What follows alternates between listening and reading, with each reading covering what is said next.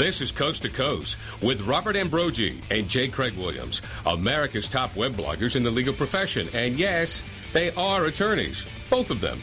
One from California, one from Massachusetts. You can only guess what will happen next. Coast to Coast is sponsored by Law.com, right here on the Legal Talk Network. Hello, everyone, and welcome to Coast, only on the Legal Talk Network. I'm Craig Williams in Southern California. And this is Bob Ambrogi in steamy Massachusetts. I write the blog Law Sites and another blog called Media Law. Craig? And I'm in sunny Southern California, which is nowhere near as steamy as Massachusetts is, but I write a blog called May It Please the Court.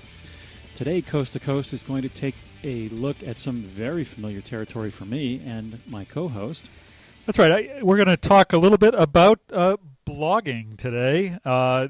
Perhaps in no profession other than the legal profession, in journalism and in technology, maybe has blogging taken off in such a big way. It's become a popular way to share facts and opinions on any topic you can imagine. And in the words of one of our guests today, one big amicus brief. But attorneys are holding their own in the blogging phenomenon. That's right, and estimates on the number of blogs, and we're talking about the word blog, B-L-A-W-G, which was coined by yet another of our guests today, Denise Howell, vary from about 1,200 to well more than 2,000. And while lawyers make up only about 1% of the population, the New York Times reports that more than 6% of bloggers are lawyers. But by most accounts, most bloggers tend to be from smaller and solo law firms and from academia. While lawyers at large firms have, for the most part, stayed away from this information and the idea sharing trend. So we're going to try and figure out a little bit about what's going on in the blogosphere and why this tends to be less the domain of larger firm lawyers in today's edition of Coast to Coast. Well, Bob, with us today is someone who was one of the first to use the word blog, B-L-A-W-G. Denise Howell is an appellate intellectual property and technology lawyer. Her blog is called Bag and Baggage. She contributes to Between Lawyers and hosts the audio series at IT Conversations called Sound Policy. Welcome to the show, Denise. Hi, guys. Nice to be here. Also joining us is Ernie Svensson, who's becoming somewhat of a regular on this show. Ernie's appeared on Coast to Coast a couple of times before talking about Katrina. Ernie is well known for his blog, Ernie the Attorney, and has late last year, launched his own solo practice. Welcome, Ernie. Thank you very much for having me. And we'd also like to welcome attorney Howard Bashman. Howard is the nationally recognized appellate attorney with his own practice. He appears regularly before the U.S. Court of Appeals for the Third Circuit and Pennsylvania's state appellate courts. And his blog is called How Appealing, well known to us all. Welcome to the show, Howard. Glad to be back. Denise, you've been much in the blogosphere news lately, and I realize that you can't really talk about the circumstances of your departure from your firm, but it was interesting that departure became somewhat of the shot heard around the world, at least within the legal blogosphere. And I'm wondering what that says about the status and the role of blogs in the legal profession today.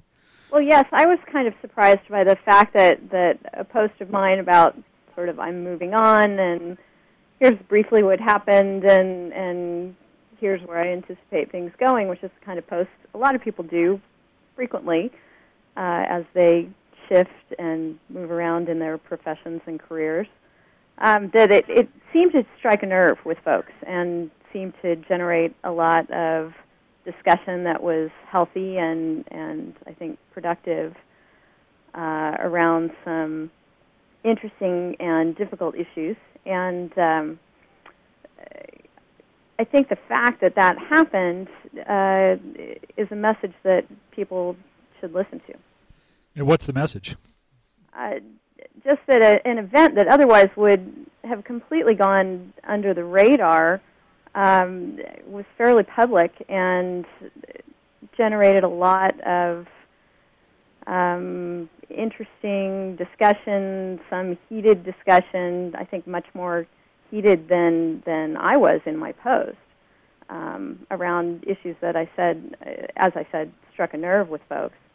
And I think, you'll see more and more of that as conversations continue about what otherwise, historically have been small or insignificant matters, but they're significant to lots of people if only they have access to them. And I think that's what you saw in the case of my leaving my firm. Ernie, how did you gauge the reaction to Denise's post around the blogosphere?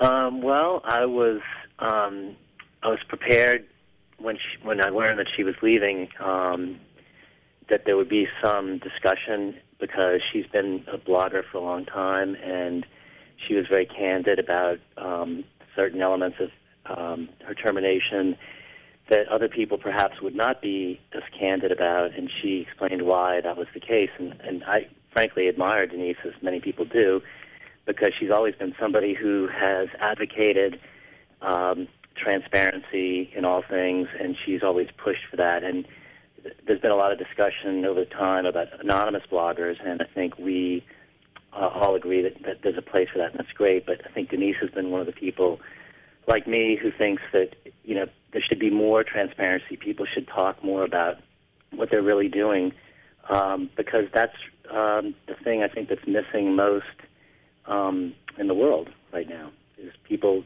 not talking freely about what they think and what they believe, and attempting instead to gauge reactions or to put out a press release or a package statement, and that just doesn't go well with most people.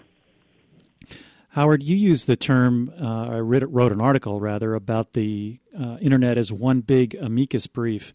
Do you think that the Internet is also one big discussion point about the transparency that Ernie's talking about? Well, I certainly do, and Denise's fine weblog was the motivating factor for me in deciding to go into blogging, so I thank her for that. I think that the discussion that we're engaging in right now brings up 2 points for me. One is whether large firms are places that value attorneys' responsibilities outside the office, such as raising families, enough. And secondly, whether large firms value having well-known law bloggers in their ranks to a great enough degree. And I think that both of those points are points that people began discussing as a result of Denise's recent experience. And I think that both points are points that deserve lots of discussion. Well, Howard, you left your firm since you started blogging and started your own firm. Ernie, you left a larger firm and started your own firm. Denise, obviously, you've now left your firm. To what extent does that suggest the answer to your question? I mean, Howard, is it the case that large firms are not accommodating to individuals who want to be a little bit more creative and pursue other interests in their I careers? think that it's a very complex point, because at perhaps the greatest level of generalization, large firms, I believe, do prefer to conduct their marketing and public relations through centralized operations, as opposed through individual lawyers that are speaking on websites that they control over the Internet. But at the same time, law firms understand, even the largest law firms, that becoming well-known in your field as an individual attorney is very important in terms of attracting clients. And weblogs can and regularly do allow attorneys to become very well-known in their fields.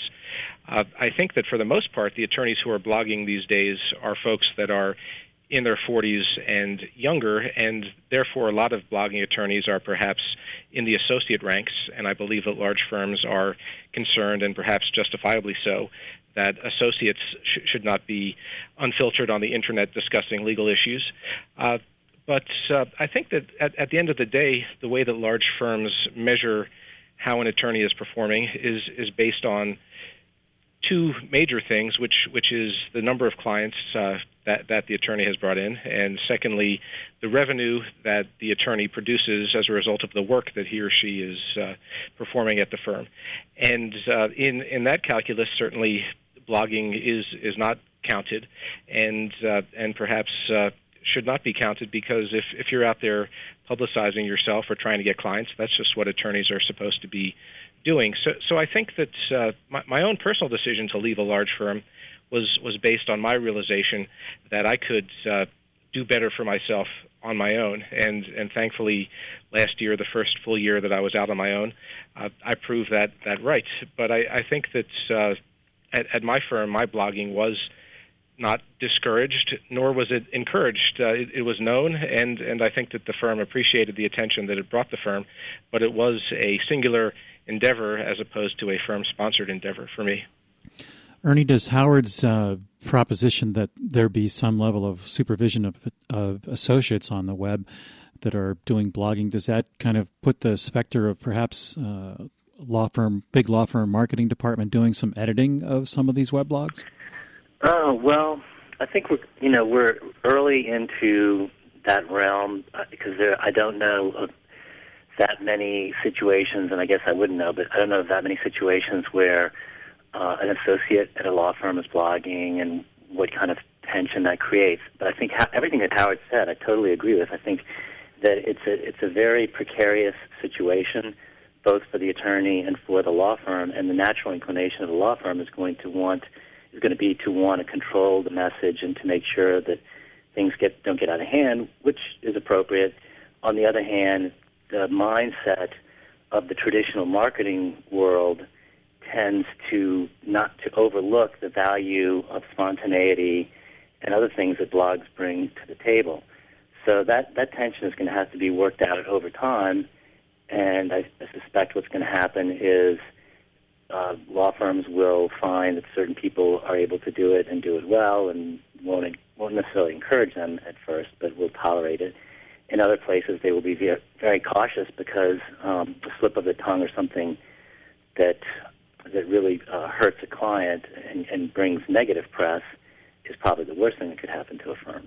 Well, when we talk about the fit between a law firm and a blogger, it seems that part of what happens is that the blogger outgrows the fit often before the law firm does. I mean, you guys stand as examples, perhaps, of that. I think of a recent example of somebody like Dennis Crouch, who patently who started blogging as a first-year associate just a couple of years ago, and in September takes up a teaching position at Boston University School of Law. In part, he says, because of his blogging. Is it the case that blogging helps lawyers, kind of find their own path in a way that if not blogging doesn't do? Yeah, I think that's true, and I think that it's true in a more public way. So you know about Dennis because he's blogged his experience. The fact is, though, that the legal profession in general is incredibly prone to attrition. I'm not sure what the statistics on that are, but it's very hard to keep people in firms in general, and law firms wind up making enormous financial investments and resource investments in their people, and they have a really tough time keeping them on board. So the more people that are generally publicly known because they write weblogs and they go through that process, I think you'll see that trend become more visible. And so at some level, it does become a question of is your weblog producing clients for the firm or not? And some attorneys write weblogs that perhaps would have that effect, whereas others intentionally do not. And I don't think necessarily that either one is better or more valuable to the person than the other. I think that I've been fortunate to have, I guess what you could say, is a legal subject matter related weblog that fortunately for me has produced clients over time, whereas an attorney that perhaps has a generally more personal focused weblog might not have that site have that result, and therefore the firm would be looking for that attorney perhaps to be producing clients in some other way. Yet so long as that attorney is doing what the firm is seeking from him or her, I don't think that the firm would have any grounds to object so long as the site is being run in a way that does not bring the firm into disrepute. Well, there is the adage that clients hire Correct. lawyers, not firms, and of course a weblog is something that highlights the lawyer in an extremely unique way. So, I mean, how does that play into this? I mean, Ernie, what's your experience been in terms of how your weblog has served clients for yourself and your former firm? Well, that's a really good question, and that's something that if I sat down and thought about it for many hours and tried to write a post about it, I probably could draw out a better answer than I'm about to give, because it's something I think about a lot. Because unlike Howard, I don't focus on an area of law, and I never wanted to, and yet I've found that there have been tremendous benefits to me in various ways. They're kind of hard to tie together and put under a rubric that I can lay out. But in general, I think what happens for me is that you can demonstrate or talk about who you are in a way that people can connect to. So what I guess if I was going to generalize, I guess the experience that cuts across various examples that I'm not going to give are that people will talk to me about something because they read my weblog and they kind of get a sense of who I am, and they sense that they can trust me. Let's put it that way. And so they'll ask me a question, and I may not know the answer to the question, but I'll tell them either I don't know, or I'll say, well, here's the best person to go to for that problem. And that's what they're looking for. And I think that goes back to what I was saying earlier about transparency. I think that what I experience a lot with clients, or people who aren't necessarily clients but come to me and ask me questions, is there's a lot of people out there who really don't know what kind of lawyer they need or how to find legal help or whether they have a legitimate legal problem, and they want informal guidance. And I think that's what blogs tend to inch towards providing. And again, there's a tension because informal advice is something the ABA doesn't want to hear, I'm sure. But people ask their friends, what lawyer would you recommend for this problem? And so that's the sort of informal information purveying that I think that the legal profession through blogs can do for the general public, which I find rewarding and I find to be interesting. Denise, do you get a sense that potential clients find lawyers through blogs, or is it more of a big referral source for lawyers to refer clients to other bloggers? My experience has been much more the former, although I certainly have had other lawyer bloggers contact me and refer work as well. But my experience has been much more along the lines of what Ernie just described, of people in the general public, and particularly in the technology industry, which I tend to write about and follow, getting in touch with me because a legal issue has arisen for them or their company, and they are, at sea as to what to do first and what to do next, and looking for someone that they can trust to steer them in the right direction. Well, if there's a stratosphere to the blogosphere, I think we have it here today. I mean, the three of you have been blogging for a long time and have really been pioneers in this. Where is this heading for the legal profession? I mean, you've been doing this, Denise, what, 4 years? 5 in November. 5 in November. Where is this going? I mean, you were one of the first to talk about blogging. You were one of the first to talk about podcasting. What's the next best thing big thing for the legal profession? Well, I think more of the same is the next best thing. I think, in the last couple of years, I think it's been that Kevin O'Keefe's company has been out there, LexBlog, lining up some very significant clients such as Shepherd Mullen, to provide them with a blogging platform and hand-holding advice and guidance, and get them in an official capacity participating in the live web. And I think that trend will continue, as well as where Howard and Ernie and I started out, sort of people who take up the technology on their own and do it in a complementary manner to a larger organization. I think both those things will continue, but we'll probably see a bigger hockey stick curve of the institutions jumping in because they recognize the power of the medium, and their consultants are telling them about the power of the medium, and they're beginning to understand how to use it. Do you see it as a movement from lawyers who are blogging in larger firms to move toward medium and smaller firms, and then kind of a boomerang effect that some of the large law firms will be seeking out some of that talent to come back in and help them develop a web presence? I wouldn't be surprised by that at all. What about styles of blogging? I mean, again, the three of you have very different styles. I mean, Howard, you're almost like a machine gun of a blogger. I don't know how you shoot it out so quickly all day long. And Ernie, sometimes you're a little more introspective. You were writing about yoga recently and other things. And Denise, you've varied depending on your schedule and your status. Are we seeing an evolution in the style of blogs that lawyers write? Should they be trying to evolve toward a particular style, or is diversity a good thing in this? Diversity is good. I agree 100%, Ed. I think that I prefer to read the blogs that have the thoughtful posts in them. It's just that the topic that I cover oftentimes prevents me from issuing as many of those as I would like myself.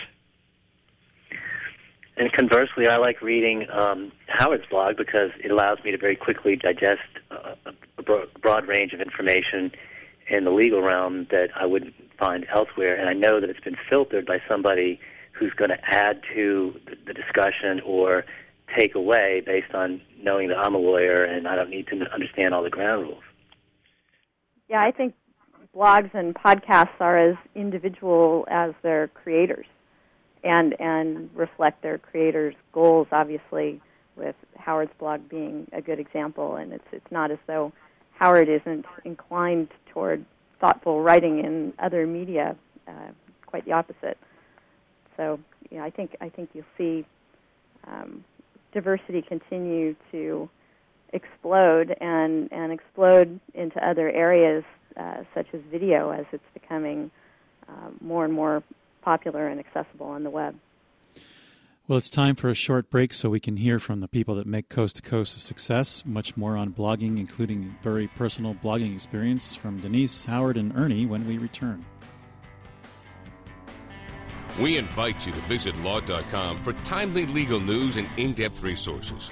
From daily headlines to practice-specific updates, law.com provides up-to-date information to those working in the legal profession.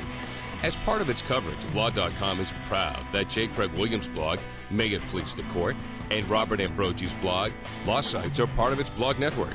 Don't wait any longer. Visit law.com today and get free subscriptions of our Newswire newsletter with the top legal stories of the day. Or sign up for a free trial subscription to one of our Practice Center sections.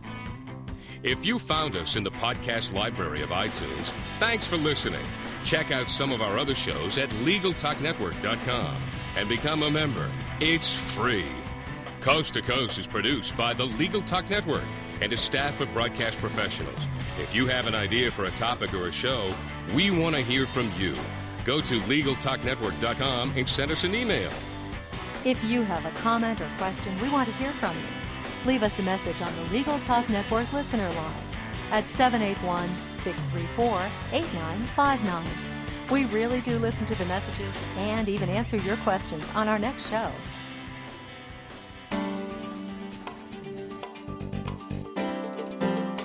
A video settlement documentary can be the most powerful and persuasive way to bring about a speedy settlement in your client's case. The Boston Media Group has a staff of television professionals with 20 years' experience writing and producing compelling stories just like the ones you've seen on 60 Minutes or Dateline. We put a human face on the lawsuit with compelling interviews, dramatizations, and visual presentations of the fact. Think of it as a video opening argument that will compel the attorneys on the other side to settle. Call us for a consult at 800-317-5221. That's 800-317-5221. Or check out our website at bostonmediagroup.com. Welcome back to Coast. This is Bob Ambrogi. And I'm Craig Williams. Welcome back to the program. We're joined by fellow legal bloggers Denise Howell, Howard Bashman, and Ernie Svensson. Denise, apparently the field of law blogging is going through a transition. Do you see that there are some firms out there that are dissuading their attorneys from blogging? I haven't seen that myself. Seems like every time I'm speaking with lawyers who aren't blogging about blogging, they're trying to figure out how to do it. So that's not been my experience. I'm curious if Howard or Ernie have encountered this. Well, the one example that comes to mind for me is the federal government, which perhaps is the nation's largest law firm, and its attorneys, as I understand it, are dissuaded from blogging, and I think that that's noteworthy for various reasons, including whether the First Amendment would allow them to speak out or not. Yeah, Denise, a lot of people have been asking whether blogging had anything to do with your change of circumstances, and I understand that there's little you can publicly say about what happened there, but it seemed to me that you certainly suggested or even stated somewhat clearly on your own post about this that you didn't see blogging as having played a role in No, and I never had any indication that it was anything other than what I've always viewed it as, both a personal outlet and a way to connect on a personal level with the world and the universe of potential clients within that world and the universe of other lawyers who might ultimately send economic benefit the firm's way. Doc Searles had a great line a couple of years back about not making money with a blog, but because of a blog, and I think that is definitely a principle that holds through for the legal profession and has held for me. Do you think it's time that law firms start encouraging their lawyers to start blogging? I definitely think so personally, and that's for a number of reasons. I mean, I don't know if any of you guys caught Boston Legal last night, but it was an episode that had to do with not elevating sort of a quiet, bookish senior associate to partnership, someone who had a lot of value to the firm but just didn't have those star quality charisma points that obviously they exaggerate everything for television, but it was an interesting story looking at law firm economics and the way legal business decisions are made.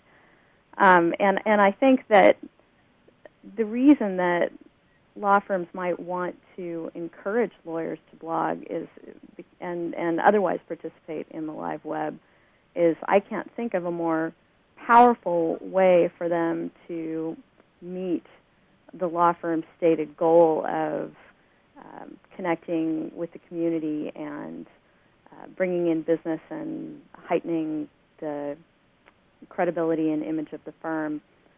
All of those things are accomplished, sort of on a global playing field when you're using the net to communicate with these tools, as opposed to, trying to work your local bar association or the other traditional things lawyers have done.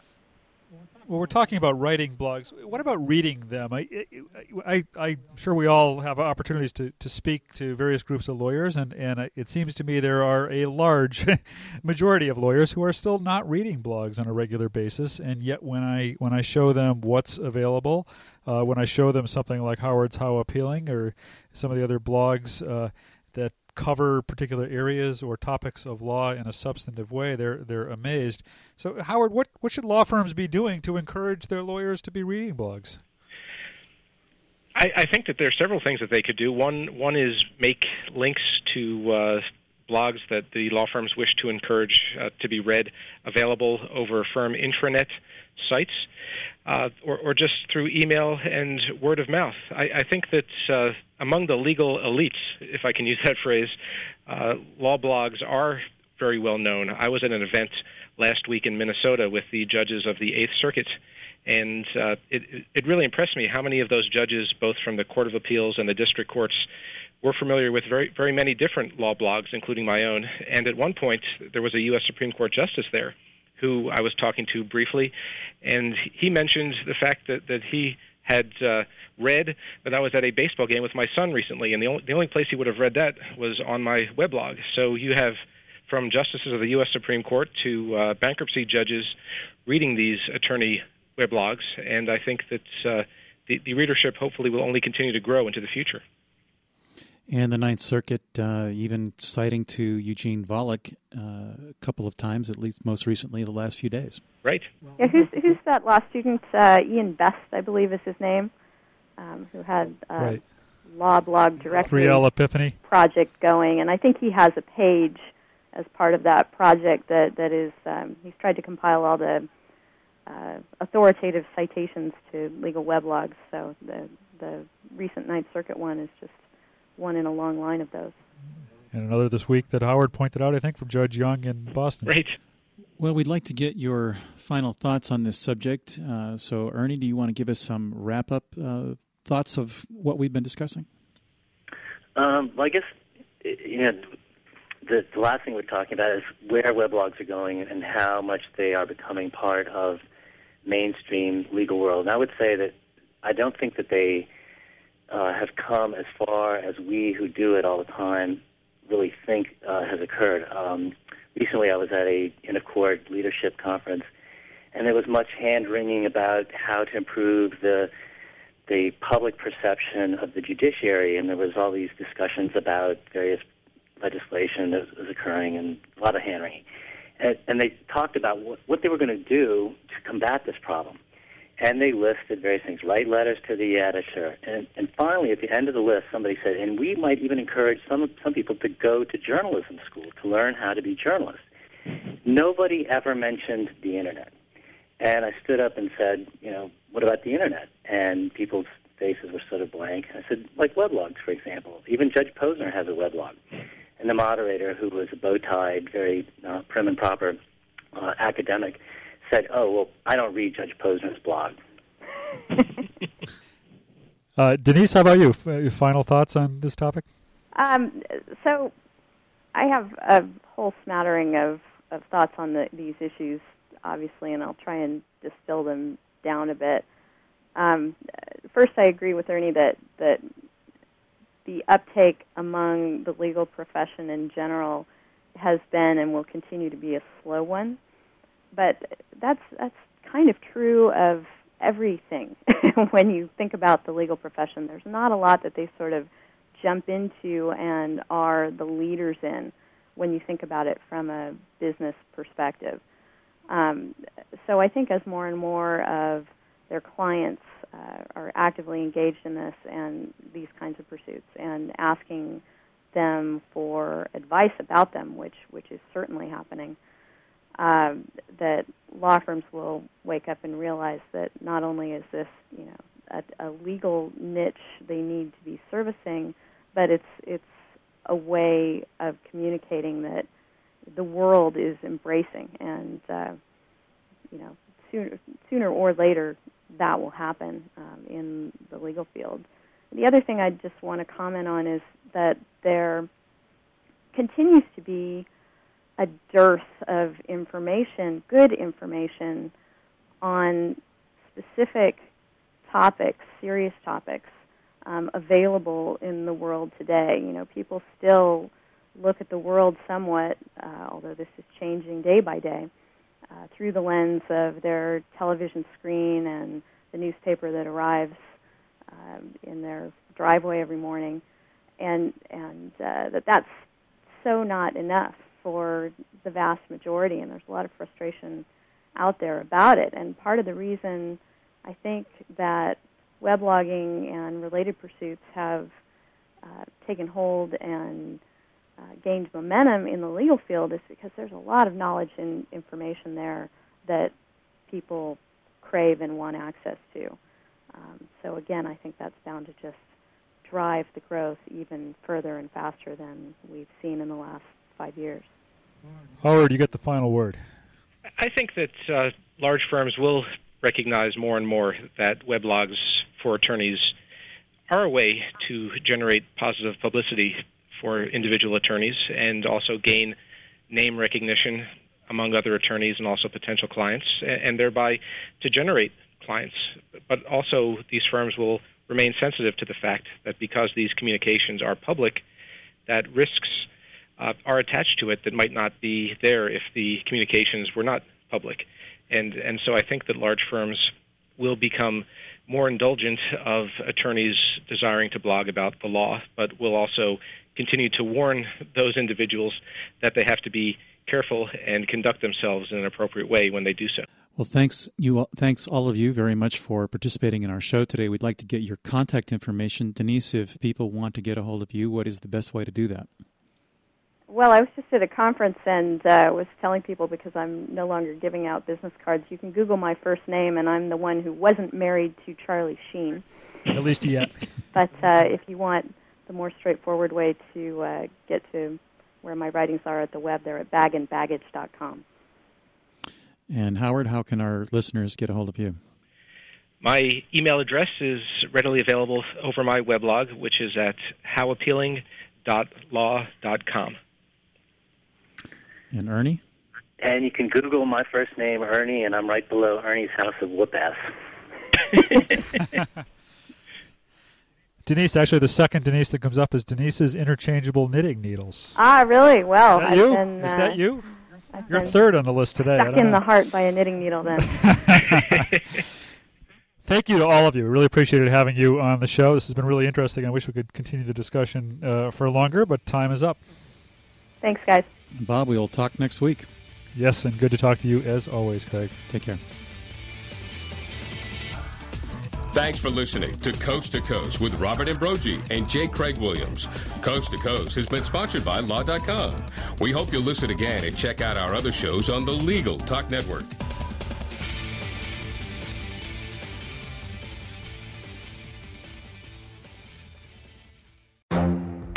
The Lunch Hour Legal Marketing Podcast, your resource for the tips and tactical advice you need to grow your business. Plus, keep up with the news and commentary you crave to stay one step ahead. It's hosted by me, Guy Sakalakis. And me, Conrad Somm. Every other week, we break down the issues holding back your marketing strategy and talk about the changes you need to be prepared for. Check out the Lunch Hour Legal Marketing Podcast wherever you get your podcasts or on YouTube.